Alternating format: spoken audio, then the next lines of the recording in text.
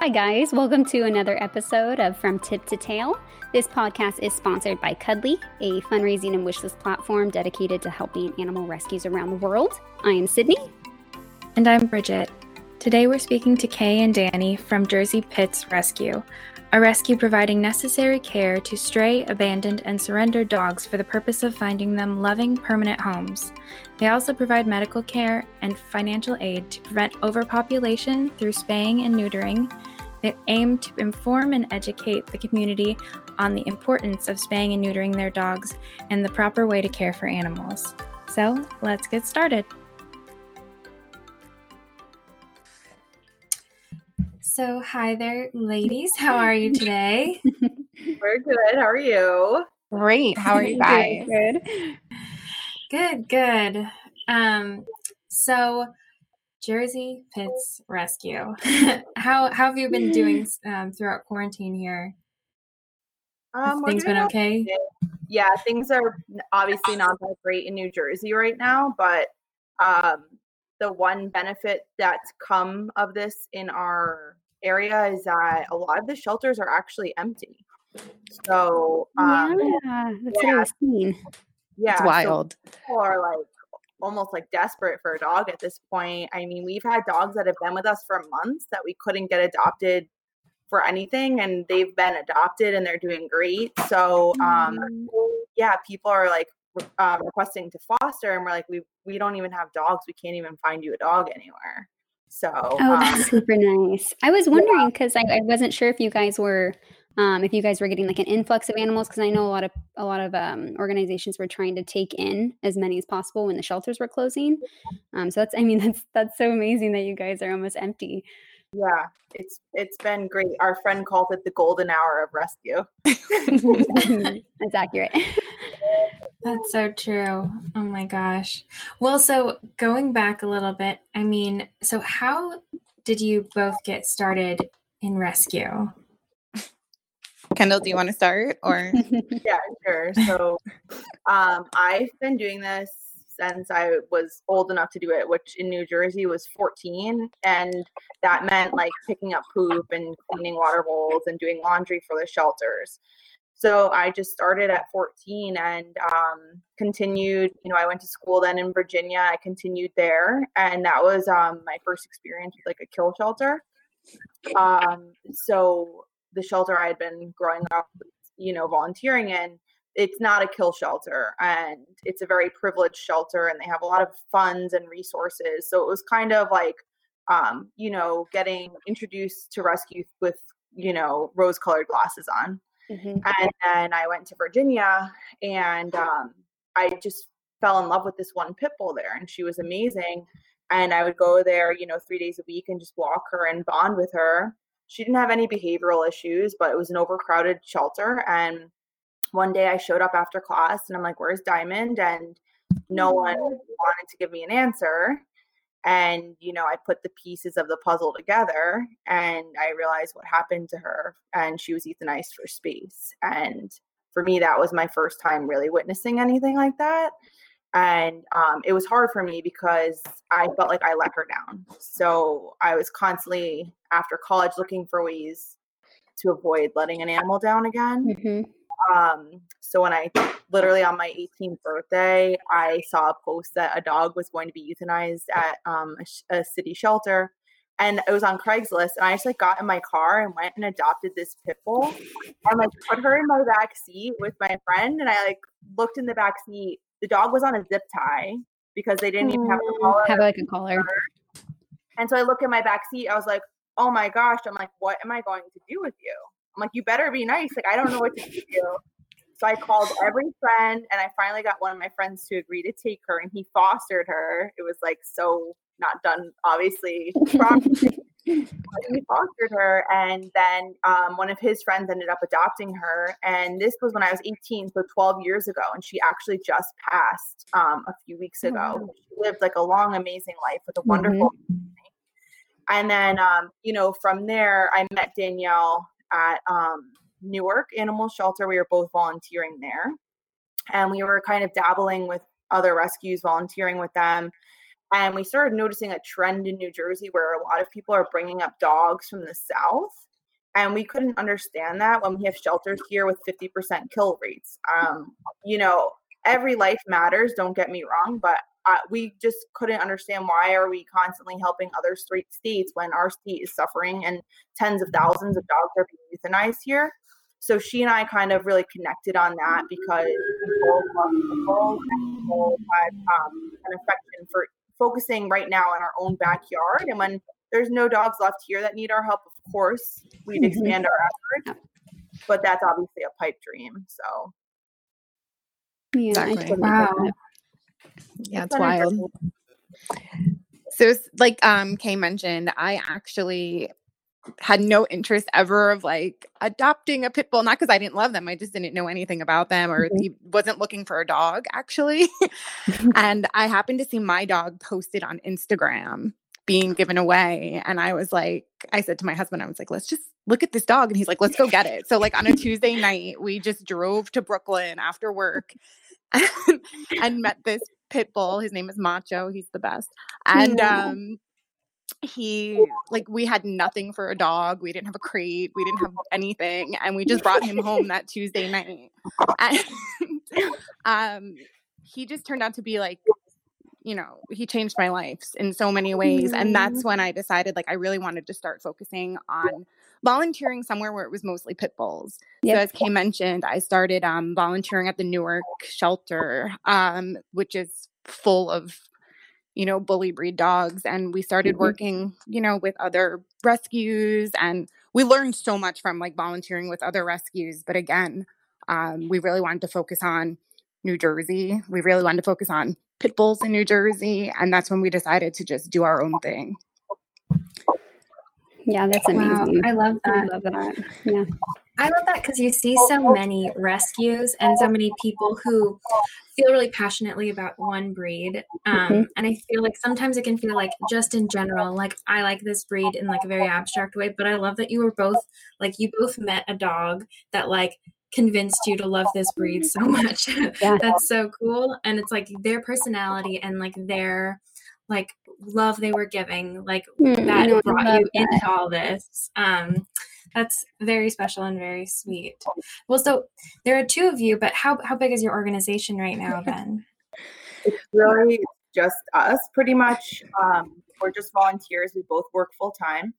And we have Paige. She's our adoption foster coordinator. She is amazing. She handles all of our applications, home checks, vet checks, everything.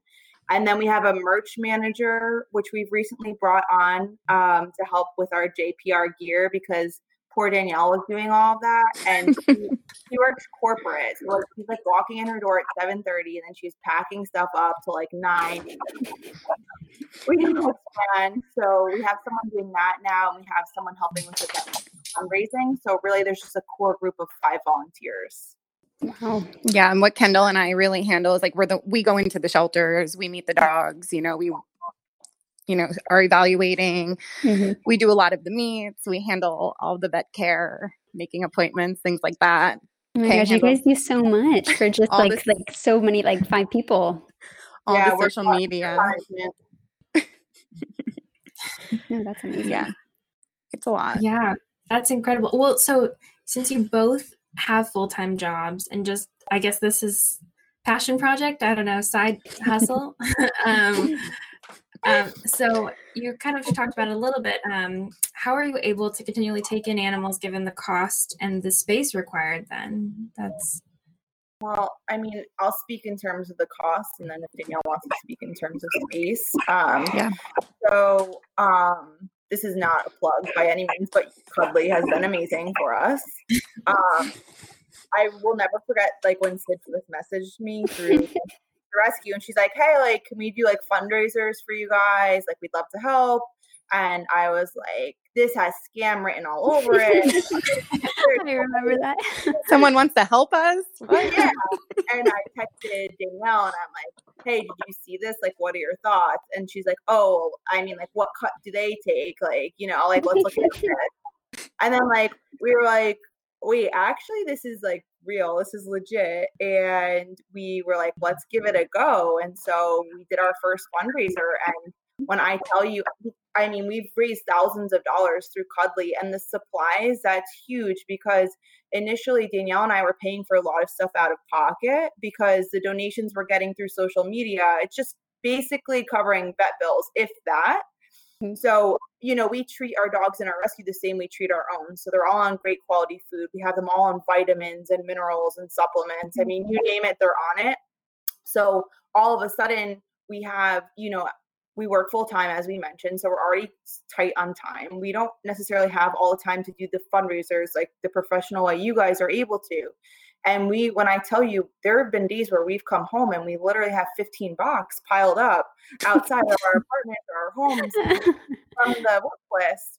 So to be honest with you, Cuddly has been such a major asset in terms of funding and in terms of supplies and everything. So from the bottom of our hearts, we thank you guys so much. Like, oh my gosh. Thanks, what we are without you. You're the best. And then, outside of Cuddly, we rely on social media for funding. We've had some events, like a few CrossFit gyms that have sponsored events for us, or we try to do funding, like bar crawls, which everything had to be canceled, obviously, because of COVID. But, in terms of funding, we're very lucky. We have, through Cuddly and through our social media, we've been very successful with that. And then, and merch has been huge too. It's been a big help. I love the merch. Yeah. And then y'all can speak in terms of space and how we handle that. Yeah. So when it comes to pulling dogs and finding places for them to go and doing all that, we're so lucky that we have such a big following on social media and things like that. So we're lucky. We get great fosters who continuously foster for us. And if we didn't have them, we honestly would not be able to pull the amount of dogs that we do, because we don't have a facility. We try really, really hard to never board a dog. Like, we don't want to take a dog from a shelter and just stick it in a boarding facility. It's not something we try to do. So all of our dogs go right into foster homes. Once in a while, we do work with really great vets. And if there's an emergency and we don't have a foster open, they'll hold the dog for a day or two while we work to find a foster. But how many fosters we have available, really, that's what drives how many dogs that we can pull from a shelter. That's amazing. Yeah. We're so lucky. We couldn't do any of what we do without our fosters, honestly. Well, it sounds like so much to coordinate too. I mean, you've got so many volunteers, and I feel like, especially working a 9 to 5 too, it's just there's a good chunk of your day that you can't necessarily go to all this, and you guys are still, you must have so much energy. My goodness. No, we're always exhausted, and we've aged 100 years. Yeah. into. Seriously. People ask me how old are you? I'm 130. I was 30 before now I'm 30. But holidays, we don't have a day off. In the beginning we were let's just have 3 dogs at a time, because we believe in quality over quantity. And so we want to make sure that those dogs in our care, we don't want anyone falling through the cracks. We don't want anyone missing vaccines or, not getting the supplies they need, or we provide our fosters with all supplies, and we cover all vetting costs. So, and training. Training. So at first we just, let's just do 3 at a time. And then we kind of kept growing, building our foster network, obviously meeting guys, you guys and everything. And so it's gotten a little crazy. We had a really, really crazy month where I think we had 15 to 20 dogs at the same time. And that was not pretty. No. So, that's been kind of one of the benefits of this COVID situation, is that we were able to get all of our dogs adopted and kind of slow things down and just kind of, rebuild again. So we do try to keep it small, because yes, we'd love to save hundreds of dogs every year, obviously thousands, who wouldn't, right? But for us, it's quality over quantity. And we always think my dog came from a rescue, and I always think how would I have wanted her to be treated by that rescue? And people always say oh, I know, sometimes even vets will say oh, I know this dog, I know it's a rescue, do you want to run this test? And it's this dog's not a rescue. This is someone's future family member. And for now, this dog's our family member, and we will spare no expense. we'd rather take 3 dogs and be able to get them the extensive care that they need than take 20 and be able to do like maybe half, like we never want to be in a position where we have to say like, no, don't run this test, or no, don't do that ultrasound. You know what I mean? Like, Exactly. we really commit to our dogs. Totally. Yeah, we've done heart surgeries. We've done everything we possibly can. When we commit to a dog, we commit to that dog to the end. So whatever it needs, we do. That's so special too. I mean, because I think there is that thought process of like, it's a rescue dog, so it's like this like leftover, like who knows what kind of care they've been given, who knows what they've been through and things like that. So the thought that like you're investing so much in making these animals into something, and you're valuing them so much for their potential future home, I mean, that's such a special thing. And it's like they're probably getting better care than some dogs who are like bought from a pet store. And so for sure. Yeah, absolutely. Yeah, we try to, give them the best care that we can, because we want people to find adopting to be a pleasant experience, right? So first of all, think of the people who are willing to adopt a pit bull. It's a small pool, okay? And then if they have a horrible experience, they share that with people, there goes the pool, right? Mm-hmm. And if they have a wonderful experience, then great, they'll tell their friends, they'll tell their family. Mm-hmm. And then that's more lives saved, right? So we don't want to give someone a dog and they bring it for an exam, and the first exam, the vet's like, this dog's a mess. We need to do $2,000 worth of work here. Yeah. They're going to be turned off. But if we give someone a dog, we give them all of their paperwork, all of their, medical, everything. Mm-hmm. And you're good to go essentially for a year, So I think that will kind of keep people interested in the adoption process. Definitely. That's amazing. Yeah. Well, and on top of, sorry, Bridge, you go. No, go ahead. Oh no, I was just gonna say, like, so on top of the dogs that you rescue, being that you guys are pit bull oriented, I know that you guys do a lot of educating as well as you do rescuing, because I know there's a lot of discrimination that comes with pit bulls, a lot of stereotypes. I guess touching base on those, what can you say to those people who have those particularly bad views about pit bulls that are untrue? Because you guys are with them, you guys know that they're goofy and things like that, but a lot of people don't see them that way. For sure. I experienced that. Oh, sorry, Kendall. No, I was just going to say, I spend probably, unless I'm at work, 95% of my free time I'm around a pit bull within 5 feet of them, and I still have my face intact. So that's a living testament, I think, right? Yes. For sure. I've experienced it with my own family. Like, I grew up with like labs and golden retrievers and that kind of a thing. Exactly. And when I got my dog Macho, my dad was like, what are you doing? Like, isn't he dangerous? And now, like, when I go away, my dad's like, can I sleep over so I can watch Macho? Like, my brother like snaps pictures of them cuddling on the couch. He's like, and even told me just a couple weeks ago, he was like, because I met your dog, like my opinion has changed so much on this breed. Yes. And he's like, my neighbor who has pit bulls, like I buy him treats now. And like, yeah, all product of their environment. Totally. Like, yeah. What would you say then are like quintessential traits of a pit bull then? I know it's hard to pin down exactly one thing for an entire breed, for sure. But I mean, since people do have this idea of like a violent, angry dog, I'd love to, yeah. I mean, for me, just if I could choose one word to describe the entire breed of pit bulls, it would be just resilient or forgiving. I mean, I get the chills when I think about this, and like I get choked up because we've literally seen dogs like in their worst state possible. And we've seen dogs that get that way because of human neglect and abuse and exploitation. These dogs, they don't ask to be born. They don't ask to be brought into this life. They don't ask to be let down or abused or neglected. There is nothing about them that deserves that treatment. And the fact that some people find that okay is beyond me. I'll never, ever understand how you can do that to an animal. But the fact that then these animals can be so resilient and so forgiving, like we've had puppies set on fire. We've had dogs used for bait. We had a dog that was starved. She was 17 pounds, an adult pit bull. And like these dogs, they can't even lift their heads, and they're wagging their tail when you walk into the exam room, and they're licking your face. So for me, they're so resilient and they stand for so much. And that's why I choose to advocate for them, because they're so, it's like poetic. It's like poetry in motion, watching these dogs grow from a little puppy set on fire to now living with 2 children in the suburbs of New Jersey in a big, beautiful yard with a family who loves him and would do anything for him. And, you know, these dogs, they don't have a voice. And the reason why they're so often exploited is because they're so loving and forgiving towards their humans. They would do anything for you. And that's why they use them for fighting, because when you go to break up the fight, they don't turn on their owner, right? And they want to do anything to please their owner. Yep. And it's like, for me, like, think of human nature, right? Like you go through like a bad breakup or a bad experience even at a restaurant or something.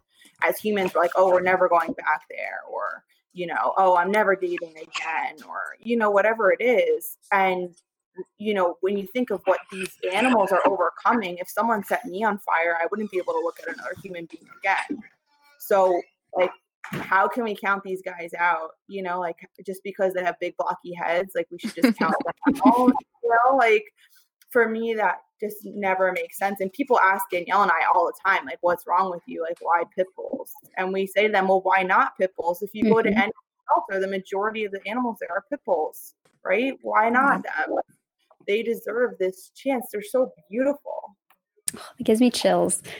I'm thinking of like all like you're saying, like puppies on fire. I'm like, oh, that's Tyler. Like, you know, like seeing his transformation and like the dog that he is now. Like, oh, it's crazy. And like, it just makes us so sad because, like, you know, we have recently a mom and puppies. I think you did a fundraiser for them.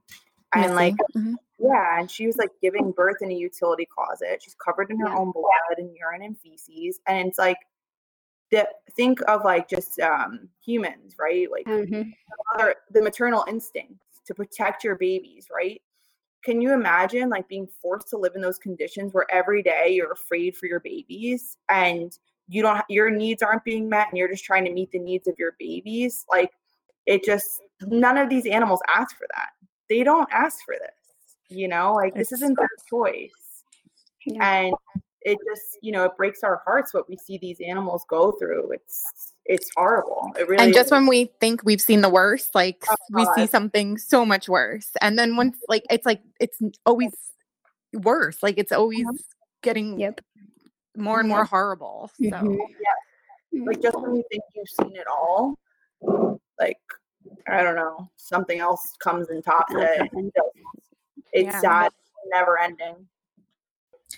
Definitely. I mean, and it is so hard. I mean, you see so many of these images too, like even for us, I feel like we see, it almost becomes like not real, like how many images we see all the time. And we're just like, oh my gosh, like a new creative way that someone's done something terrible to an animal.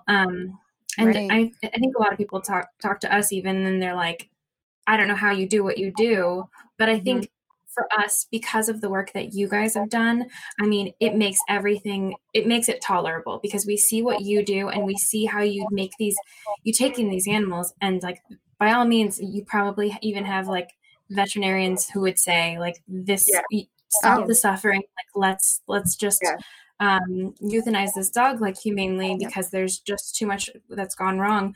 And I think from our end, we've seen that dog, if it's willing to keep fighting, like, and keep fighting. Exactly. Absolutely. Yeah. And we've had that before. We've gone against the, you know, recommendation of our vet, and we're like, we have to try. Like, let us just try.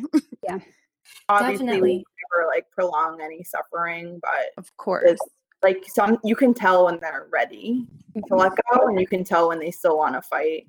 And like what Danny's saying, we've had so many cases. Like, Danny, were you thinking about Eeyore? I was thinking about Eeyore, yeah. Exactly.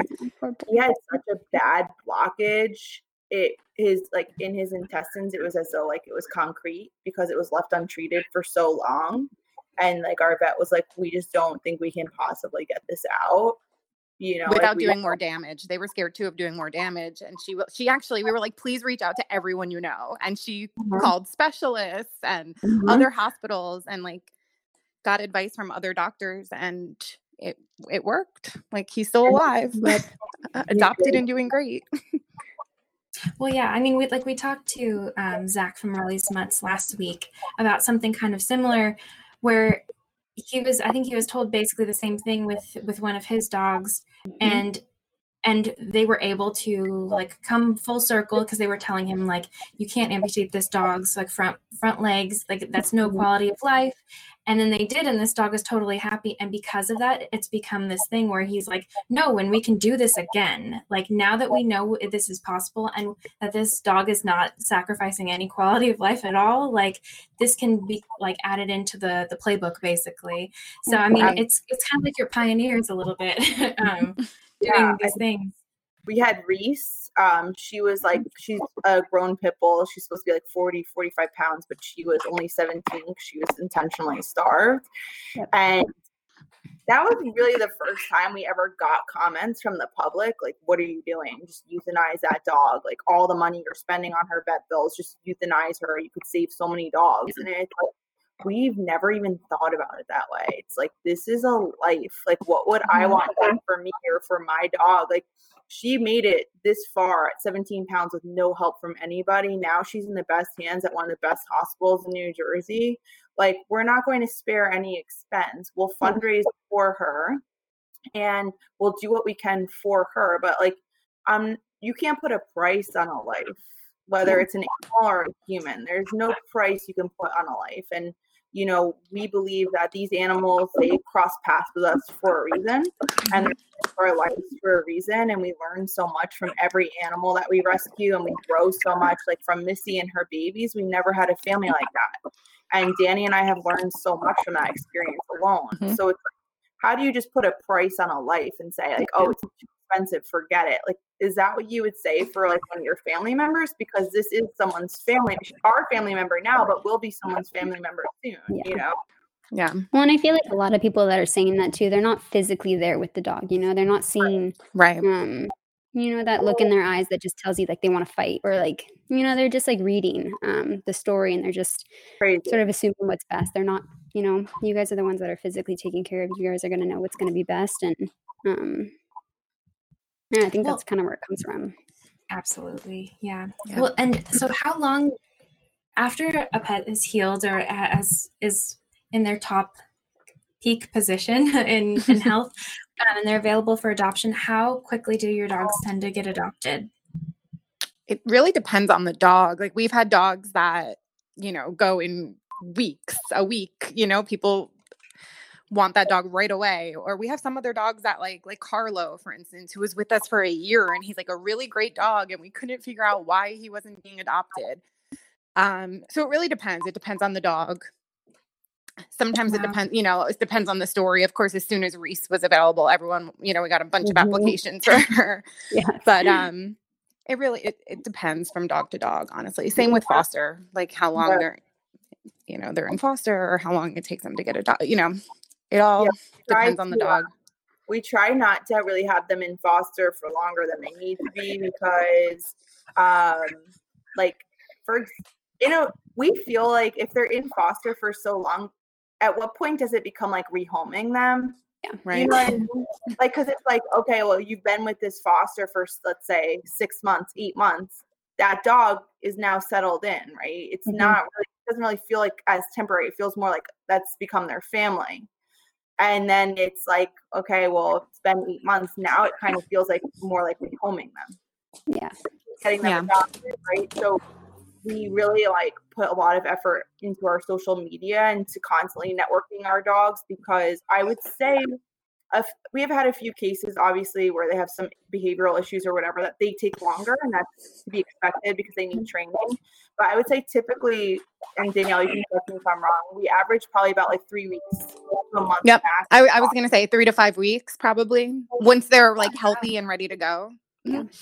And then sometimes, depending on the dog, like if they have interest, like an adopter who's interested, we'll say like, okay, like, do you want to take the dog now and like work through the medical? Obviously we would cover everything, but like be there for that dog while it's going through its medical issues, since you are planning to adopt her anyway, or him. So it really depends.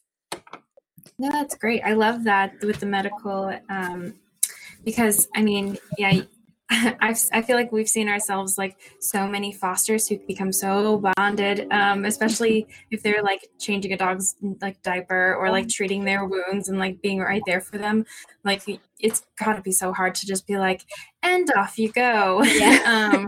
I can't imagine. They're way stronger than I am. Seriously, like we like idolize our fosters. They are the most selfish, brave human beings. Like for them to be able to open their homes and like what Bridget is saying, like to essentially nurse a dog back to health and like change diapers and like nurse their wounds or put weight on them. And then to be like, okay, bye, you know, like, and I've talked to fosters and, you know, Danielle's had conversations too. And they say it never gets easier. The only thing that helps them get through it is just knowing like they're going to an amazing family and they're going to have a great life. But people say to Danny and I like, oh, thank you so much for what you do. And it's like, no, don't thank us. Like thank our fosters. They're the ones really like doing the nitty gritty, you know? Yeah, for sure. Would you say you guys, I know a lot of people don't like the term foster fail, but have you guys had a lot of like foster fails where a dog will go into foster care and those people just have, you know, grown so attached to that animal that they end up keeping it? We've had a couple for sure. But I would say like a lot of our fosters are pretty strong, you know, it's amazing. It's amazing. They keep laser focused. Like this is what I'm doing. And my job is to find this dog a home, which is great because every time we have a foster fail, although we love foster fails, our dogs are going to great homes, but we're losing another foster, you know? Yeah. So we have like repeat fosters who just constantly one dog after the other will foster for us. And, you know, we have more, I would say, foster to adopt situations where they're like, make sure it's a good fit. But we've had, like Danny said, very few actual foster fails. Our fosters are tough. Tougher than I would be. For sure. Oh, for sure. That's great too. I love the foster to adopt program because I think too, like it's so hard when you meet a dog for like a 20-minute session and to be like, and I commit to you for life. So having that option of being like, let's take you in and like, let's see how, like, do you work well with our family? Are you happy here? Like, is this a good fit for both of us? And I imagine that just probably makes the adoption process a little bit easier and you probably get less returns that way too. Yeah, so like I had learned a lot about that whole process of fostering to adopt through my parents. They have a male pit and he's like 13 now. And about 3 years ago, they adopted a younger female pit. And like, it was cool because I only have one dog, Gracie. That's literally all I can handle. I am like a paranoid helicopter mom. I don't think my heart much more. But they brought in a second dog and I got to witness the whole process. And like my parents were obviously so nervous about that. And so they did foster to adopt, and it just made them feel like so much more relaxed, and there was less pressure on the situation. And they enjoyed it a lot more rather than just feeling like they have to make it work. Obviously, if it wasn't working, they'd keep that dog until adoption. But thankfully, it worked out great, and they were able to. They ended up adopting her, and it's been amazing. So it does kind of take that pressure off the situation. Yeah, doesn't hurt that she's the best dog ever, too. Yeah. Well, so I mean, there have been a lot of adoptions going on. Did you say that you're completely empty right now, or we have a senior who we just took during this whole pandemic, which we were trying not to take in too many dogs, but we couldn't turn our back on him.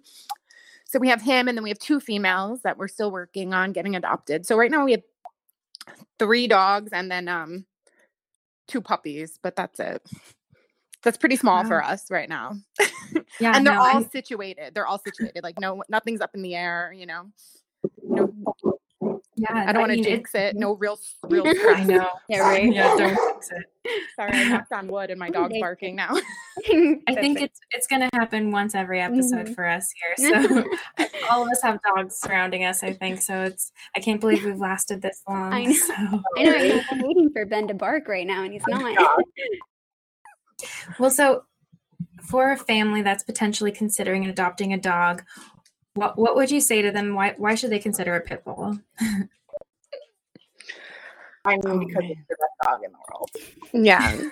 They're the best. They're so sweet. They have a great temperament, super playful. So it's a lot of energy, you know? So if you're a young family or have young kids, you get a young pit bull. They have a lot of energy. They can keep up with the kids. So many reasons. I can go for hours on why you should adopt a pit bull. So I just feel like you should adopt a pit bull because they need the help the most and they're so deserving of the help. And you know, if you really want to make a difference in the life of an animal, adopting a pit bull is just the way to go. I mean, we see it all the time when like small fluffy dogs come into the pound. First of all, they don't even let them go to rescue because they can get them adopted themselves so quickly, right? Right. You can have like a fluffy, biting, killer dog, and it will get adopted in 30 seconds. You have the most friendly, loving pit bull in the world, bomb-proof. It'll sit for weeks. Yeah, weeks, months. So, you know, if you're really looking to make a difference, I just feel like it's the way to go. For sure. That's totally true. Definitely true. Well, so we've got some kind of fun questions for you now. I know we've been a little heavy. It definitely gave me chills on like this 85-degree day here in California, which is so pretty hard to do. Oh, definitely not bragging. It's like 40 here. And raining. Well, so okay, you both have. Do you both have just one dog each? Yes. Yes, Okay, because we have single dogs. Like they're not great with other dogs. So yeah. I mean, if I was a dog, that'd probably be me. I'm like, I like all the attention, please. Thank you. Okay, so if your dogs were president, what would be the first thing they did? Oh, God. If Gracie was president, the first thing she would do is eat a banana because she's obsessed with bananas. I was going to say Macho would definitely eat something and tell everyone else that they can eat as well. Yeah, exactly. Just food oriented. Oh, for sure. Oh, yeah. And Gracie would just love to boss everyone around. I don't really think she'll want people having fun. Like other dogs aren't allowed to have fun around her. She'll be bossing everyone around. She would definitely roll all over the carpets in the White House. She would love it. And so what's one trick your dogs have taught you? Oh, man. My dog has taught me how to stay calm, honestly. I know it's supposed to be a fun question. I'm about to get super deep. But so like I've always had anxiety my whole life, pretty much. And when I adopted Gracie, I started taking her to training. And the trainer was always talking to me about like, you need to control your energy. And I never knew how to do that before. So it was my first experience with like controlling my own energy and just making sure I was like in a calm, confident state. And I learned a lot about like how to assert myself too, because obviously you need to like give boundaries and structure to your dogs. And so like I learned a lot about that with Gracie, and then it's kind of carried into like my professional life, my personal relations. I think oh my gosh, what Macho has taught me.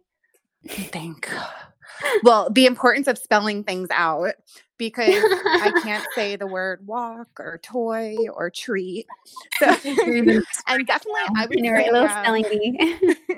I would say patience for sure. Like when I got him, we dealt with some behavioral issues in the beginning.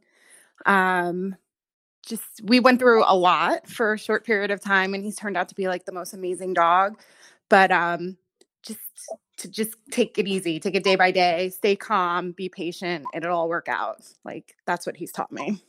Nice. Just hit you right in the heart. Okay. And then if you each had to pick one life motto, what would it be? Less people, more dogs.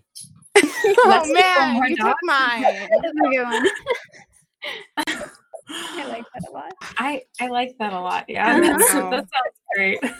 That's people more dogs. That would be it. You took mine too, for sure. Yeah. Oh my gosh. I love that. Well, yeah, thank you so much for coming on, ladies. This has been so fun. I love hearing about everything you're doing. It's like so wildly inspiring. I mean, it's truly incredible that you're going into such hard situations and you're like basically spinning gold out of it. So that's so great. You guys are so sweet. We love you guys.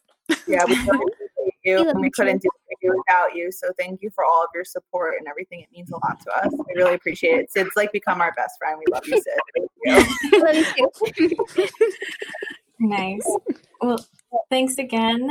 And yeah, we'll talk to you soon. Sounds good. Have a great weekend. Bye, guys. All right, bye.